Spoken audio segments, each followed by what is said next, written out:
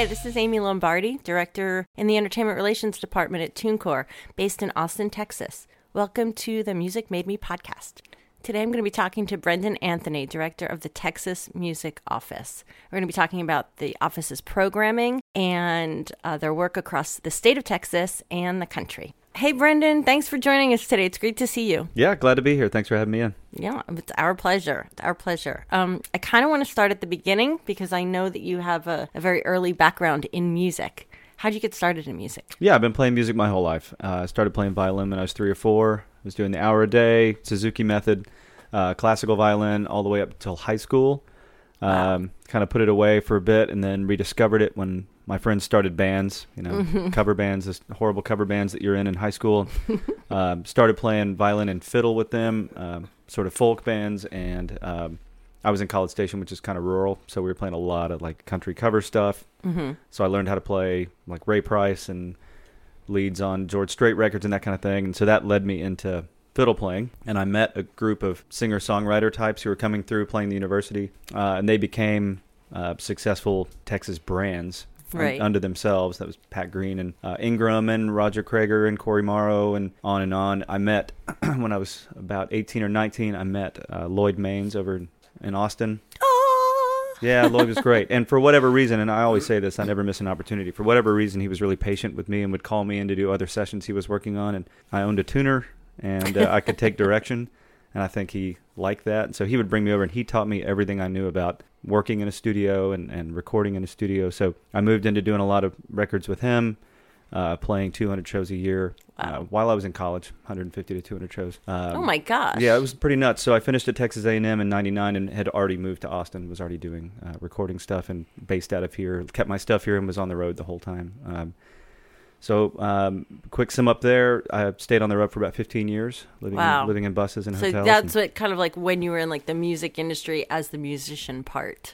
Yeah, I lived it and breathed it every day. And so if I wasn't playing with Pat or these other guys, I was playing in Austin 7 nights a week, 6th Street and all the other places you can pick gigs up, which is a blast. So for about a little over 15 years, I did that full time. Wow. Mm-hmm. Now, how did you transition from that role and that lifestyle to find yourself as the director of the Texas Music Office, which is, I'm sure that people out there are just surprised to hear that the great state of Texas also has a music office. It's amazing. Yeah, it's a really good thing we do, and I'll get into that here in a sec. But, when I draw a line back from what I'm doing today to what I was doing in 2010 when I left, it looks clear. But when I was leaving that lifestyle, was a little bit like an athlete leaving, a professional baseball career or something else. Of course, I wasn't as famous as those guys, but it was a drastic lifestyle change. It was really scary, but I had some friends who were working on getting some music tech type companies started, and I went to work for them, helped them find some money to get a company started, and so I had a place to go, but I wasn't playing music any longer. So it was a pretty big transition, lifestyle change, and worked really hard at this company we helped pull together called One Live Media today. It was Music One Live then. That's right. I wanted to ask you about that too. Yeah, so it was fun, and we built it from the ground up. We were originally housed out of the old backyard offices. Okay. So way out there, we didn't have heat, didn't have AC. We had 10 people banging away on computers in this little room starting this company up, and it grew into a pretty established company. It's still going today. I still keep in touch with those guys, but we were doing e-commerce for brands at that time like Beyonce and Willie Nelson and a whole bunch of other folks. And so we were working really hard. I was helping run fulfillment warehouses out of Los Angeles and Dallas and Heathrow, so I was always on the go. Didn't really pick my head up for a while. And I got a call about 5 years into that when the new administration got elected, asking if I was interested in taking over this role they had in their economic development, what became the economic development team. And someone on their transition team whom I knew called and said, hey, we want an industry pro to come run this, take it over. And I didn't know all that much about it, honestly. I was really grateful for the ask, but I was doing something else that I'd really invested a lot of time in. So another big decision point, but I'm glad I made it. But that's really how it came about. I got called by one of the guys who was running transition.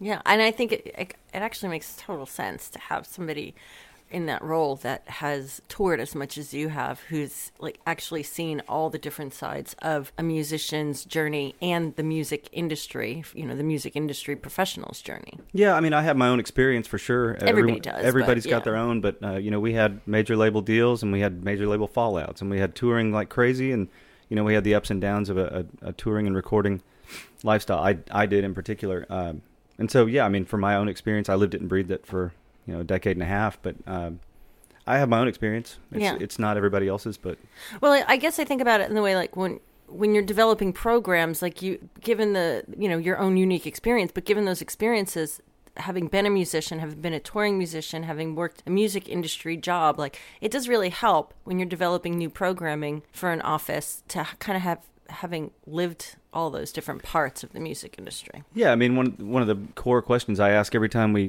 do just about anything is, who's this going to help? I mean, is this worthwhile? We don't have that many resources to expend, and so is this worthwhile to people who are actually doing it? I mean, the experience I did have was I made every nickel I ever made in my life from pulling it out of thin air playing music for a living. That's hard, right. And yeah. I wouldn't presume to know everyone's life in the industry, but I know it's hard. Yeah. And I've never done anything else. I've never gotten a day job. There was no plan B.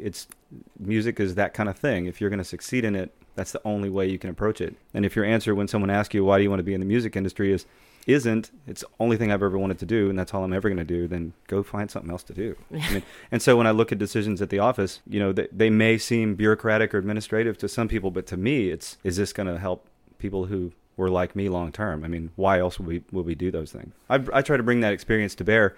Like I said, my experience is mine, but it's what I have in the back of my head every day when I make these decisions at the office. And I think it's cool that you came up as somebody on the road, because the bureaucracy is, to me, it's not even a question. But so the Texas Music Office has been around since, according to my research, 1985. Is that right? Yeah, it came into being around 90 or 91. Okay. But the push to create something like what exists today started around the time you mentioned. There was a statewide music commission built. There were some elected leaders who said, hey, we have this music thing in the state. Do we want to support it systemically, yes or no? And they essentially created a board of statewide leaders and decision makers, and they got together and they decided, yeah, we're going to create this office. So that came about in about 90 or 91. The actual office was created. So it's been around for quite a while now, about 30 years now. So it's a interesting, long-running project. Yeah, I'd say. I think I have another question then in there, because so when did it become part of, or when did it become like part of the governor's office? Ann Richards moved it into her office so she could protect it. She was a passionate music lover, Austinite, and she moved it into the governor's office then. Okay. Now, please feel free to check my math on that. That's the research I've done, and that's what was explained to me. The latest change, it kind of floated around a little while. So it was in the governor's office, but it was under like criminal justice, and a whole bunch of these different agencies oversaw it as part of their org chart. And now it's under economic development. It was just moved there about 4 years ago. Okay. So I think it's found a pretty practical and natural home now. Yeah.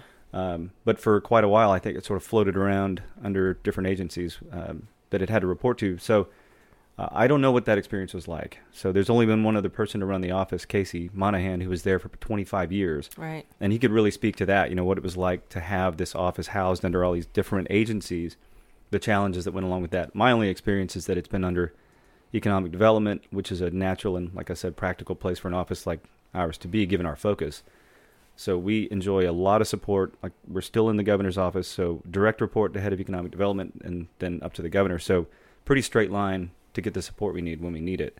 I don't know if that's existed before. I kind of think it hasn't maybe, but it's always been since Ann Richards been in the governor's office. That's interesting. How did you decide which initiatives to add to the office's focus? Well, that took some time. I think given the amount of research I had to do to get my feet under me at the office, having so many programs that have been around for so long, just taking time to understand those took months.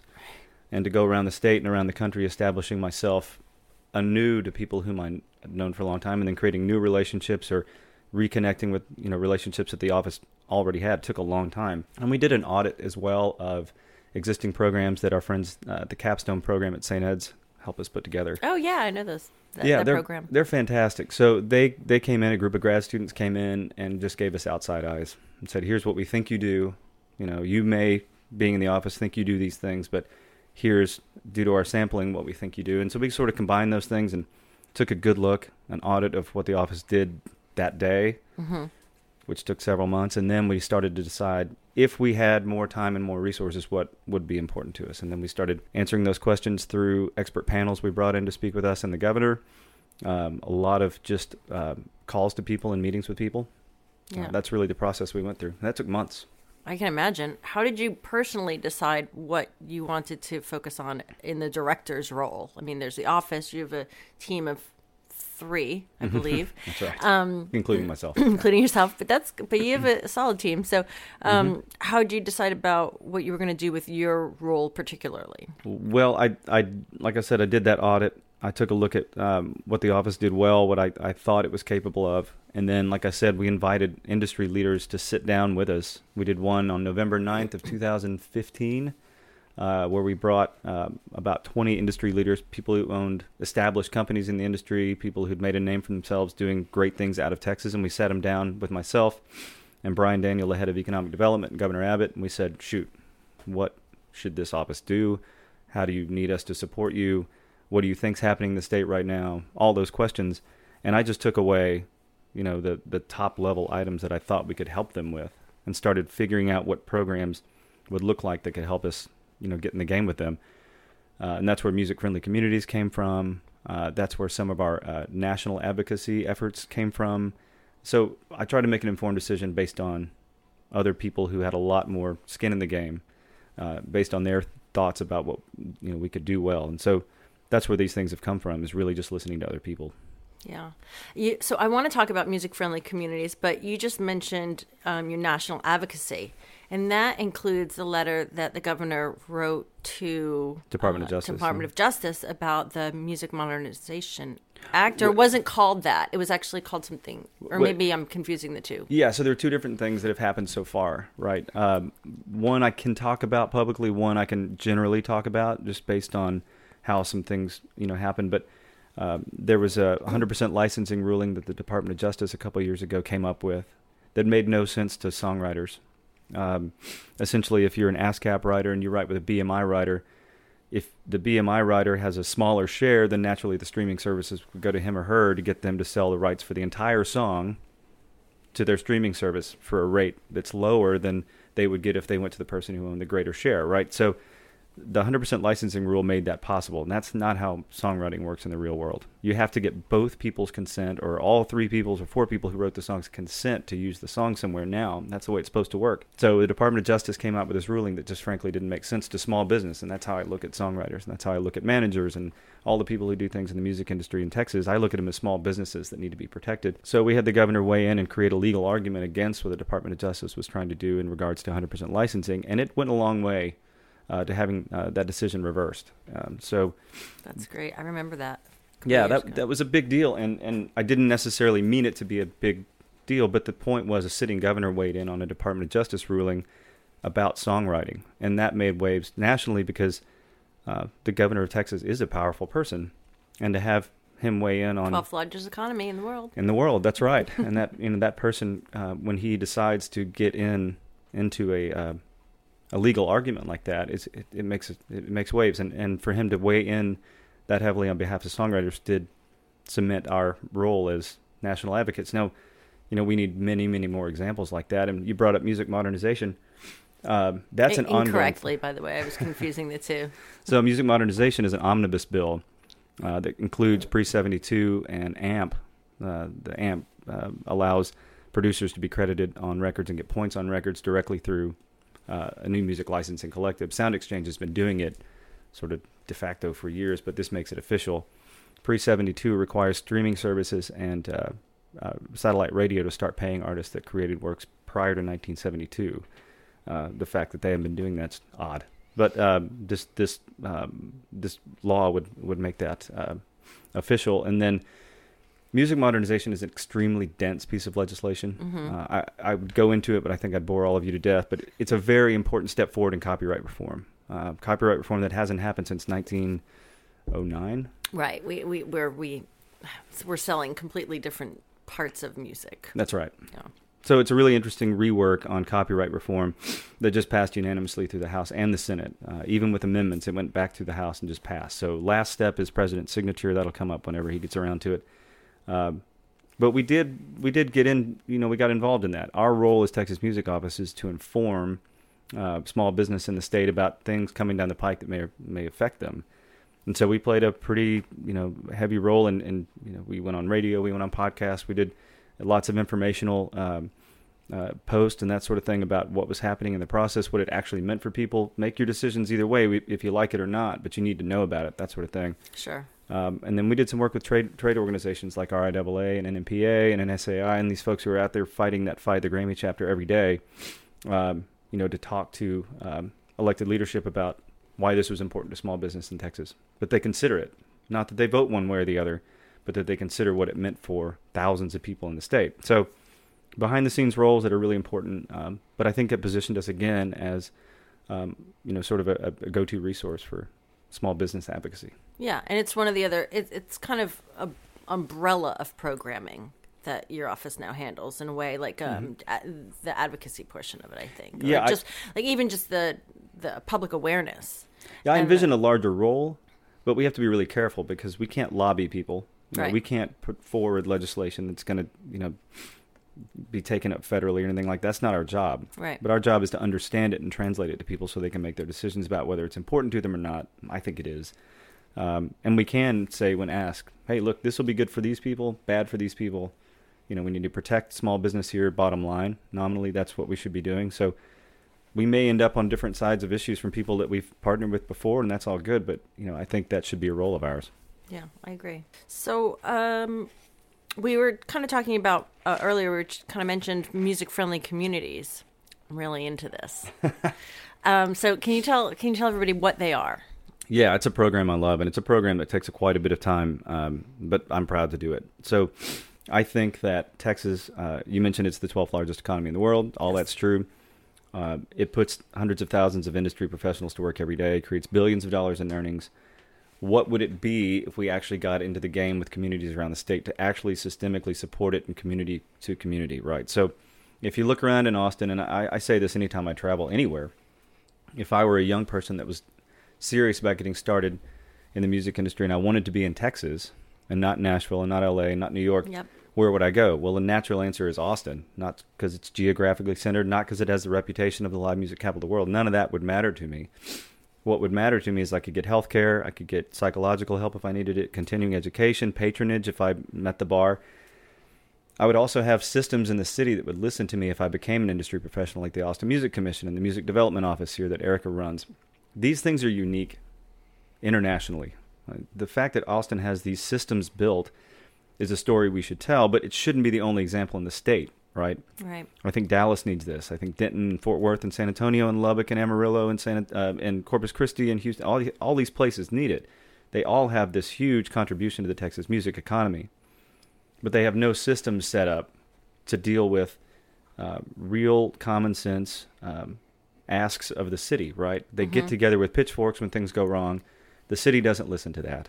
They don't listen to noise. They need a concerted way to come together to decide what real problems are to them, city to city, and then they need to be able to address those to the city. And the city needs to have a way to listen to that and respond to it, because these are important parts of their economy that are often overlooked. Yeah, they're talked about as tourist destinations, or these venues are these artists who came from Houston or Fort Worth, and they're talked about on billboards and everything, but the city doesn't do very much to help them in formative parts of their career. Right, and to continue cultivating that, kind of keep it fertile. That's right. Yeah. So the music-friendly community strategy seeks to address that. And every community looks different. Lubbock looks different than Houston. Dallas looks different, on and on. So we work with these cities to tailor a program that accomplishes the same thing, we hope, but may look vastly different in each city. So we have 4 cities certified right now. Austin, of course, Fort Worth, Denton, and San Antonio.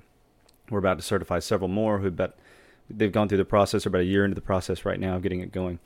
And the reason it takes so long is because we ask cities to really get in the game. They've got to create an employee position. All right, so this isn't a thing they just go talk about. It's not a certificate. That's correct. I don't want to drive around the state handing certificates out. Yeah. meaningless use of time to me. So given our resources you talked about earlier, all three of us. So we asked cities to create an employee position. We asked cities to create a music commission. That can either be a city-appointed commission like it is in San Antonio and Austin, or it can be a nonprofit appointed by the city to be that listening forum for the music industry community. And then we really go out and help that city engage with their industry professionals by helping them measure it, create economic impact studies to sample that industry, really be able to talk about it in an educated way so they can say, yeah, we have music here, but here's exactly what that means. Right. Here's exactly who we're trying to protect and why. And we listen to them, right? So that's a big general way to talk about the program. Like I said, all these communities look different, but they're doing it in their own way, and they are creating those administratively enforceable positions within city government. They're creating these nonprofit or city-appointed boards, and they're getting to work. It's really amazing. Like Fort Worth has already done some amazing stuff. So is San Antonio. Austin has a long track record of it. Sure. But Denton does as well. So every single place we've certified has really taken steps. The mayor of Fort Worth mentioned the music industry and what it meant and what it really was in her State of the City address this year. That's never happened before. That's amazing. It's amazing. And so each of these communities taking these intentional steps has already translated into change for those people in those cities. So we want 100 of them. Mm-hmm. You know, the ones that make sense are going to come forward first, but then there are small towns like Lindale and Stephenville that have really decided, hey, this isn't about legacy. This is about this generation and the next one. What's going to be here if we take steps? And that's what it's all about. And so we'll certify them too if they go through the process. Absolutely. Yeah, I think I've been to some of these cities with you. Mm-hmm. San Antonio. Been to Corpus? Yeah, certainly been to Corpus. San Antonio. Mm-hmm. Yeah, and you can see it's starting to kind of just not my favorite word to say, but coagulate into something that is more formidable. Well, and there's kind of like not a template, but an idea of how to do it. There's a structure, right? Yeah. And whatever that looks like for those cities, they can achieve that structure if they really decide to do it. But that deciding and that executing is a long process. So you were in Corpus with me last week. They're working through the process right now, and part of that certification process is I show up and I talk about why we're doing this, why we're serious about it, and if you're not into it, fine, but here's the steps you got to take to get there. But then we also brought, TuneCore with us, and we brought RIAA with us, and we brought BMI and Sound Exchange and all these folks that these people have never formed. From all over the country. All over the country. And they talked to industry professionals who have had no personal interaction with those companies ever in their professional careers, but Lord knows they need them. Yeah, and now they've got them. And now they've got them, and they've got a system that can ask them to come back or do business with them. Yeah. Whereas, it was one-offs. It was one guy calling and forming a relationship. Now he's the smartest guy in town, right? Because he's made those relationships. Mm-hmm. But if we had 50 of those people in town, who were being, forming personal relationships with these people because there was a system asking them to do it, where would we be as an economy in 5 years? Right. Much better off, I think. So that's but one example, and we do this all over the state now. Yeah, and I think another part of it is keeping young people in their cities. Because if there's not, that's very true. If there's not a diverse economy of industries, then people are going to move to go find it. So it's kind of cool, that. Yeah, I think I'm not going to steal a bunch of lines from Mayor Adler, but he did say something interesting. He said, we want to be a city of creators, not just consumers, and he's right. He's right on that yes. on that point 100%. We want these cities to look as unique as they do today. We can't be as unique as we were 30 years ago because we're not the same place anymore. Well, we're not even the same world. Exactly. Exactly. And we can't get hung up on that. Yeah, no, I agree. Change is going to happen. Growth's going to happen.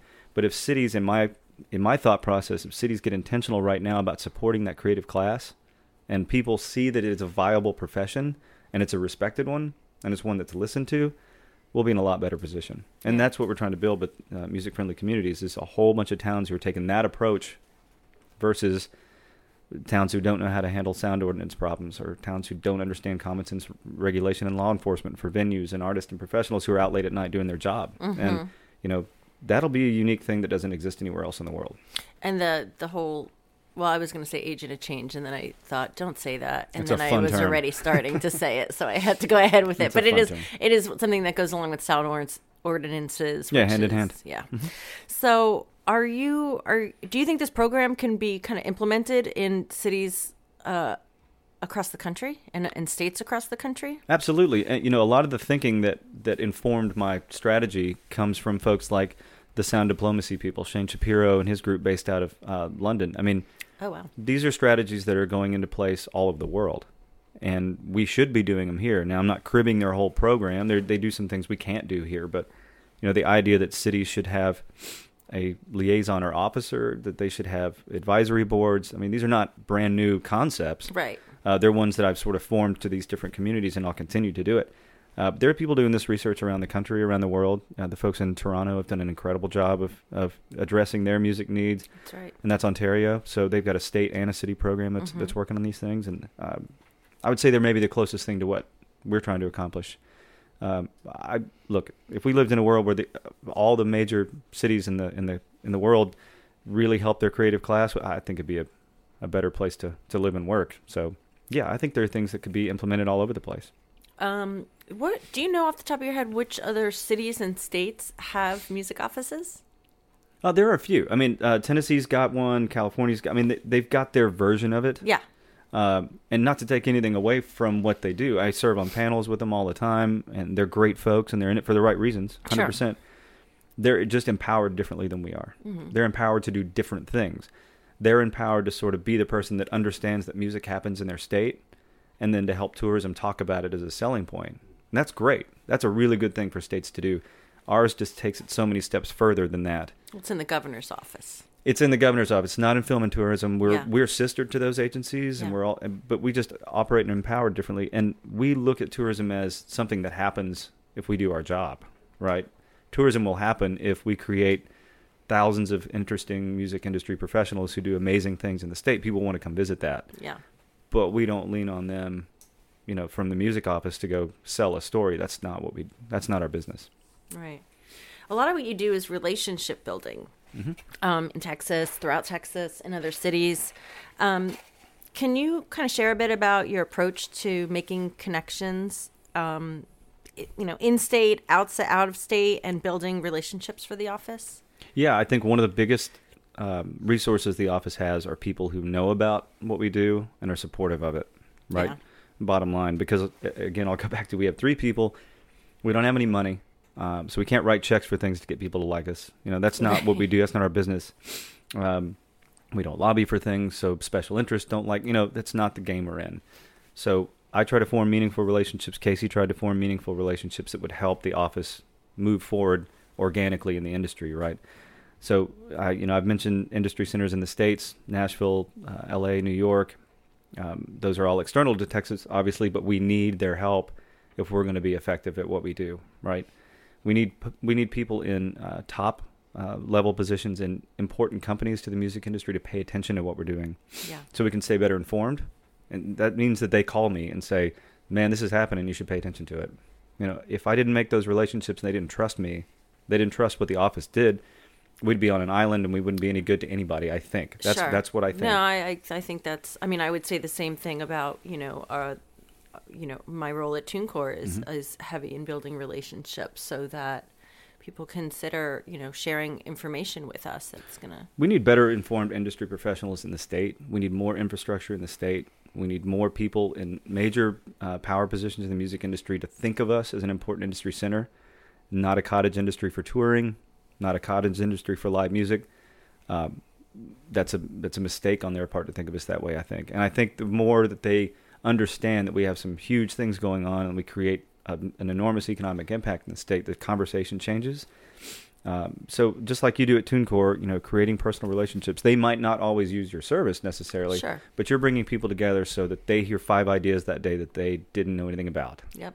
And that's sort of what we try to bring to the table too, is if we're not plugged in, if we're not doing our job in those industry centers, and we're not creating real meaningful relationships in all those towns in Texas I mentioned too, the information didn't get to the right people either. So I need those relationships in all these major cities, smaller communities around the state, and I need to be a direct line for information from people who are actually moving and shaking in the industry down to people who are just getting started. Sure. Yep. And we're Switzerland in this whole thing. It really is a good place to be. Yeah.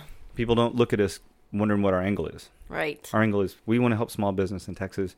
We think it's important. I have the numbers to prove it. What are we going to do? I just want to interrupt our conversation for a second and just point out that you keep referring to musicians, songwriters, bands as small business. Mm-hmm. And I really want everybody to think about themselves as a small business. You can be an artist and still a small business. It doesn't make your art less credible. It's crucial. So. I think that if people make the mistake, and it is a mistake, of thinking because they're an artist that they shouldn't pay attention to things that a roofer pays attention to, or a plumber pays attention to, or a programmer pays attention to, why should they hope to have any success in the same playing field that everyone else plays in? Yeah. And if they make the mistake that they're an artist and that's all they can focus on, we won't hear. I don't know if we're going to hear that much about them unless they're just lucky and get surrounded by people who are pulling them along. And that happens too. That's fine. But they should all pay attention to what makes a business work. Yeah, bottom line. I mean, well, that way you know that nobody's stealing from from your business. 100%.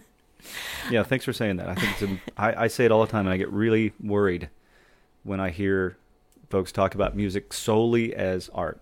You know, because it is, and it's got enormous cultural impact, and we should never take away from any of that.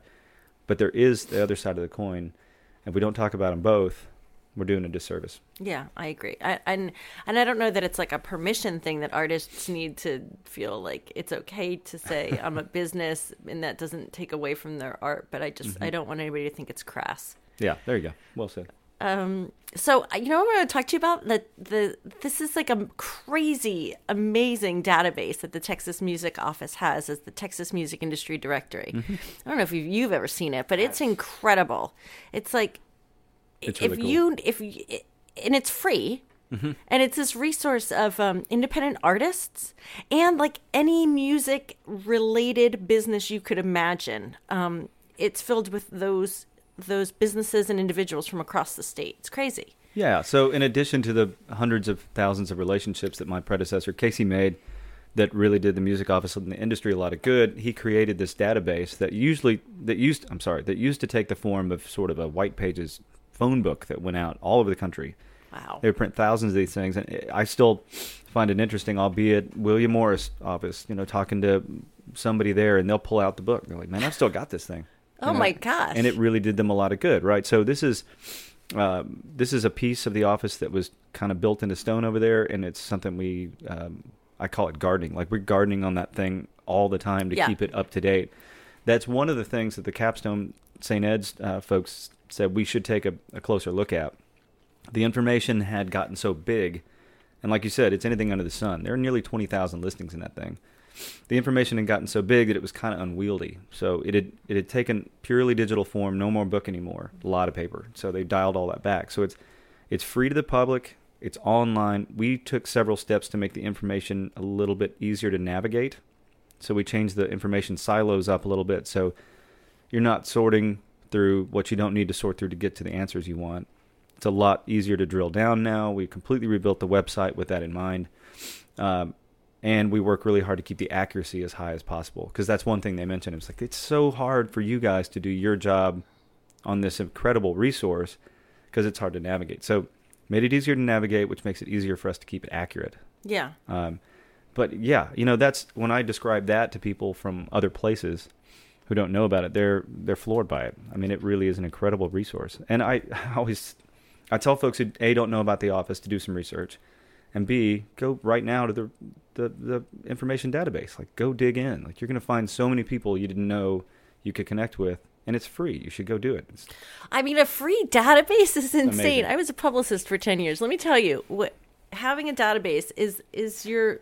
I mean, I'm not going to... The word Rolodex. It used to be Rolodex. But, like, having a database is an amazing tool. And I would say 90% of the time when I'm meeting with artists or professionals just starting out in the music industry, I ask them about their database. Mm-hmm. And if they don't have one, I suggest that they start one. But in the meantime, they can build it from the Texas Music Office directory. And when when you don't know who to contact, it's a great place to start, and it's just a really fantastic resuresource. I was so shocked that it existed. Well, it's so comprehensive. I mean, it is really big, but it's comprehensive. Like, and it's just such a value. Yeah, well, and I have to give an awful lot of credit to Casey and the guys who built that, because what a forward-thinking thing to do. You know, that you can't create that overnight, and they worked really hard on it, and the guys still do. Steve Ray and the interns there are daily involved in keeping it accurate every single day. Moves around constantly in the music industry and a lot of different a lot of different industries. So it is the kind of thing that gardening was a great term for that, because you really do have to keep on it. How about like colleges and universities? Mm-hmm. We have so many in the state of Texas. and, obviously around the country, but how can colleges and universities kind of help build music communities on campuses that can become supportive to the work that the Texas Music Office is trying to do in other communities outside of a college campus? Well, they can be extremely important. The Corpus event you attended this time was different than the one we did last time. The one we did last time was really focused on information dissemination, and so we worked with Texas A&M University Corpus Christi to give us that form. Like, just pile your kids in and give them class credit for this, And so they were instrumental. That's class credit. I think they got some class credit for it. I think they did. So, that's one example of a university going, okay, well, this is new information we don't have, and that's great. So they created that forum, and it was really meaningful. West Texas A&M University out in Canyon, thriving metropolis of Canyon, formed a multi-year partnership with Belmont that gives their kids the opportunity to go live and work in Nashville, bring that information back. Tyler Junior College has formed a partnership with Lindale, Texas, which is not a big place, but I would go there as an industry professional if I was trying to educate myself. They're creating a music business school and a recording school on a music campus that city's created. Wow. Pretty amazing. There are tons of examples of these things. I think that universities should, as a general thought, give a lot of thought to preparing people to actually be able to go out in the workforce and make a living. That means in any discipline. In the music industry, I think we have a little bit of a disconnect, and I don't want to do a disservice to people who work really hard in those curricula on college campuses and universities. I get concerned that we're creating a lot of performers who don't understand how to balance a checkbook in the industry and all the different things it takes and 1,000 other ways you can make money in the industry. I give a lot of credit to kids who spend the amount of time it takes to become a professional violinist, because I know how hard that is. I failed at it. I mean, it's incredibly hard to do that. You were a professional. Not like they are. But, when they get out and they're professional trumpet players and professional cellists and these people who can play in orchestras, they're trying to cram 1,000 people on the head of one pin. Mm-hmm. That person gets the job and everybody else goes to work in another field that doesn't require the degree they just got. So I would say, as a general rule, I would love for UT to create another music business school, right? I would love for Texas A&M to do that, and Texas A&M Galveston and all these other places that have people who are interested in music, and they're learning about it in a really either very general way, like teaching recorder in 5th grade, or they're learning about it in such a specialized way that they're sharpening a knife they'll never get to use. Right. And so I would say, as a general rule, we do a lot of talking to universities about that, and we do. We say as a rule, like, hey, look, these people need to at least have a cursory understanding of the 900 other ways that there are to make a buck in this business, so that when they get out and they're taking some time to find that long-term symphony job that I hope they get, maybe they can be a publicist, or maybe they can go run sound in a theater, maybe they can work with bands to balance their checkbooks and that kind of thing, A lot of different ways to stay in the industry. You're not a failure if you don't make it as a professional trombone player. Right. You can be a music industry professional. You could be a great manager for professional trombone players, because you know exactly what's involved. There's a niche, involved. Right? But they have to understand that that's a thing that exists in the first place. Totally. So, yeah, I sat with a really forward-thinking professor in El Paso at UTEP, and he was hammering these kids about that. And these kids were trying to study with Zul Bailey, who's class of the cellist world right now. Yeah. And that was their dream, to be him. But there's one of him, right? And there were 60 of them in that class. And that's the point I made. Like, you can't all be that guy. What are you going to do? Learn to code, figure something out. But this professor was really hammering him. I thought it was great. I just wish more would do that. Yeah, I know here in Austin Community College is really trying to does a workforce program. I should have mentioned them. They do a great job. Entrepreneurship and then understanding business, music business, great stuff. I should have mentioned that. No, they do a great job. But yeah, I'm with you that, like, it would be great to have the state universities doing that and other colleges. Well, it seems like a no-brainer to me, but I understand that that's a big shift for universities to undergo. It seems like a no-brainer to me. Sure. I guess the other point that you kind of tapped on was, like, just the introduction of, like, the other jargon in the music industry compared to when you're studying classical music. I mean, there's a lot of jargon that it should be... It should be familiar to students when they're graduating college to know, what what pitch means when you're talking about pitching a newspaper or an online, media outlet for press coverage, as opposed to only having to do with pitch, your right. perfect pitch in your vocals or something like that. Exactly. So, yeah. Well said. Absolutely. And then there's something I have to go back to. I'm sorry. There is this thing in Texas with the recorder. What is that? People learn Fifth this? grade, right? Something like that? Fourth, something like that? Yeah, it's like 4th or 5th grade. It's music appreciation. Class. Yeah, you basically have a music class and you play. Everybody gets one? Yeah. It's required. So this is not something that I've ever heard of outside of I thought that's just what Texas. you did. No, if we didn't have that. I mean, I was on the clarinet. Well, now I feel really fortunate that I got to go to a school where we had that. Yeah. 'Cause I No, don't know it's if a that's Texas. happening It's a anymore. Texas thing, I think. Yeah, I had it. I think it's a Texas thing. Yeah, definitely. I mean, you didn't I'm- grow up in Texas. No, I was in 5th grade in the Woodlands. Oh, okay. Well, definitely you had it at the Woodlands. Yeah. Definitely. That's amazing. Yeah. It's a thing. I thought I took it for granted. So, what tips would you share with artists to successfully kind of navigate through the music industry right now? Artists who are already established or artists who are starting out? Let's talk about both, Okay. since you asked. I think it's a different conversation for both. I mean, the first thing I would say to an artist, and I say it all the time to people who come into the office, because our doors are open. We work for you guys. You can come in whenever you want. And they sit down, and honestly, I've had conversations with folks who are just giving it a thought. They've played some acoustic with their friends. They've written a couple songs, and we all know you got to write 200 before you get one. Right. But there's so much you need to know early in the music business. But the first thing you have to know is that if you're not serious about it 100%, if you're just giving it a go for fun, that's all it probably will ever be, right? So don't manage your expectations.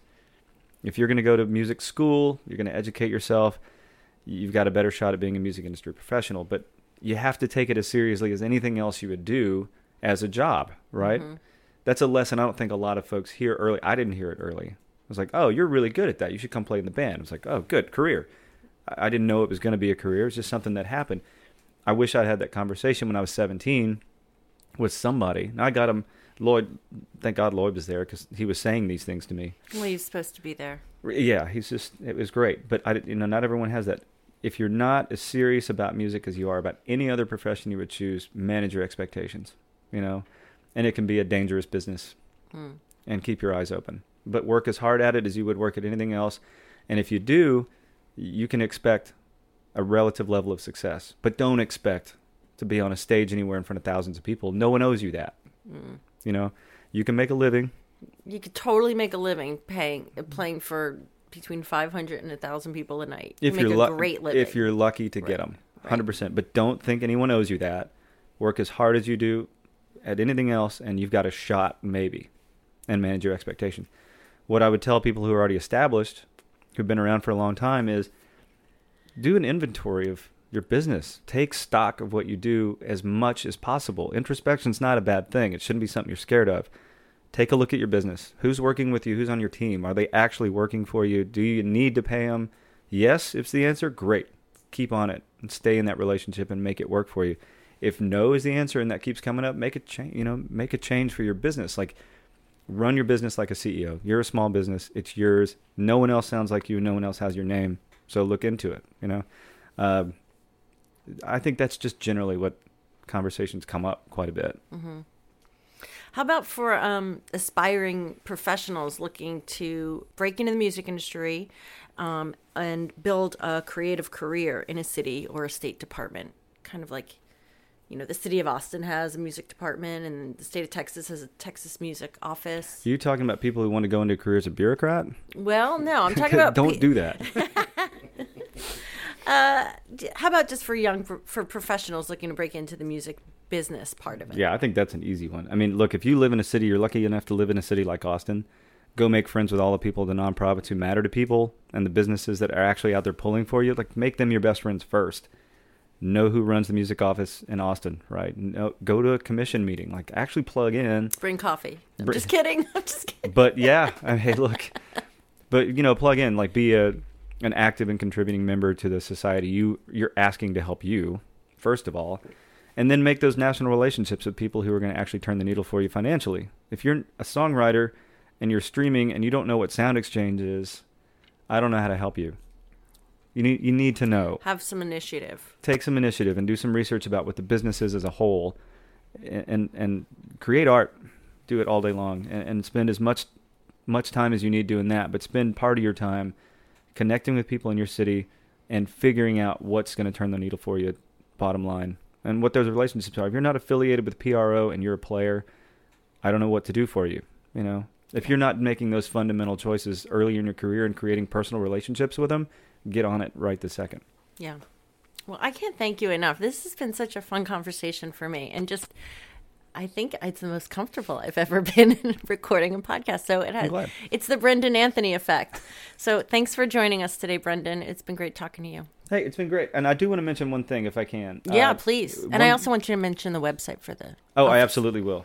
And yeah, thanks so much for having me. I think one of the coolest ways to get our message out is to do things like this. And you've made such an impact in Austin through your networking, through the initiative you've taken to bring people together.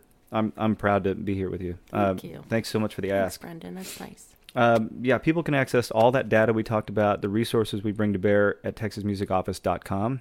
I encourage anyone to do it. And you can see the core initiatives that we wake up and focus on every day, front and center. And we do 1,000 other ancillary things, the relationship building you talked about, all those things, showcases around the country highlighting Texas musicians. We're constantly busy doing other things, but we spend a chunk of every single day focusing on these core initiatives that you can see front and center on the website. And one of those that we didn't touch on is the educational grant program that we run. Oh, yeah. And I just never miss an opportunity to talk about that because it's actually impactful to kids. Tell us. And to underserved communities. So if you go to the website and you look at a box called the license plate grant. Oh, yeah. You can click through there and it'll give you all the information about what it takes to purchase a license plate. And your gears start turning. You're like, what does a license plate have anything to do with music at all? Why are we talking about it? But if you purchase a Texas Music Office license plate, $23 of the $30 it takes to get one goes into a grant fund that we administer. Nonprofits can apply to that grant fund, and we divvy that money out to get instruments to kids who are in educational opportunities they can no longer afford. Right. We get them lessons if that's what they need, and we work with communities around the state to create music programming in an otherwise underserved type community. So those are all really general things I just said. No, that one's huge too. So say it one more time. What is the name of it? It's the Texas Music Educational License Plate Grant Fund. Great. I've got to work on that. But that's what it is. So that was created in 2004. Representative Wilson, Nikki Rowling, some other folks got on that, and they contacted Casey about creating this method by which they could hand out grant funds. It's raised hundreds of thousands of dollars. We rebranded it in 16, worked on it in 15, rolled it out in 16, rewrote the rules a little bit so we could get a little bit more engaged in different communities. But we've quadrupled the number of dollars coming in. We've really worked with artists to help sell it. Like you may see these pics of these artists holding these license plates. I have also seen videos. Yeah. Kevin Russell did an awesome one. There plenty of people have pitched in without any remuneration at all. Yeah. Like they've just said yes. It's a great program. So we made the thing as generic as humanly possible. We put a headstock of a guitar on it that Brett Stiles helped us design because we wanted to sell as many of them as possible.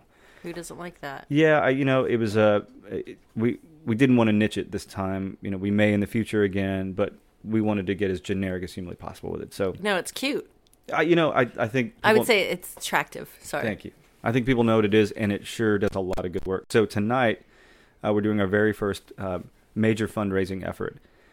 So we're allowed to accept donations. It doesn't all have to come through the license plate. So Anheuser-Busch is partnered with us to do a fundraiser at Floors, and they've sold Floors out, and they have one of their marquee bands playing, the Josh Abbott Band from Lubbock, and they live here now. But that's an Anheuser-Busch artist. They said all the proceeds are going to this thing. Oh, my gosh. So we're doing these activations around the state with them now. So we've totally opened up how we can increase funding to these kids, these opportunities we want to get involved with. So I would counsel people to go to the website, check it out. It's a cool program. It's been around for a long time. We're just trying to kick it up several notches. So this will be our first try at it tonight, and I just wanted to let people know that was a thing they could get involved with. So, and if they're not going to know about it tonight, then there's more coming. More coming, yeah, and multi-genre. So it's not all Texas red dirt stuff. These are hip hop guys who are involved, and there's a Tejano component, and it's just going to hit a whole bunch of different markets. We're just going to throw things against the wall to see what sticks. And I'm really grateful to Anheuser-Busch for having that sort of interest in what we're doing. Gosh, yeah. It's really cool. So Yeah, that's we're excited fantastic. about that. So, hey, So much thanks. good I just stuff. wanted to... Yeah, of course. ram No, that in. that's. I'm clapping because I love hearing about that. It's a Money cool for thing. money for music in schools, and for kids who want to play music, which is like one of the most therapeutic things you can do in your life. Yeah, we give money to like Kids in a New Groove here in town. Yeah. And the work they do with $5,000 extra or 10 more instruments, I mean, Mm-hmm. it's life-changing to people. It really is. And that's what we want the grant program to be. I just think it's incredible that an office in the state has a thing like that. Gets you to know? do that, And so yeah. I never miss an opportunity. Well, thank you. You And bet. again, thank you so much for coming and talking to TuneCore today. I really appreciate it. I've really enjoyed this. Yeah, it flew by. That was fun. Thanks for having me in. Thanks, Brendan. Thanks, Amy. Brendan Anthony from the Texas Music Office. Thanks. Thanks for listening to Music Made Me, the TuneCore podcast. The opinions expressed in this episode are those of the individuals talking and don't necessarily reflect the opinions of TuneCore. Check out TuneCore.com to help you distribute your music, register your original songs worldwide, and more. Connect with us on all social channels at TuneCore. Don't forget to rate, review, and subscribe to us on iTunes.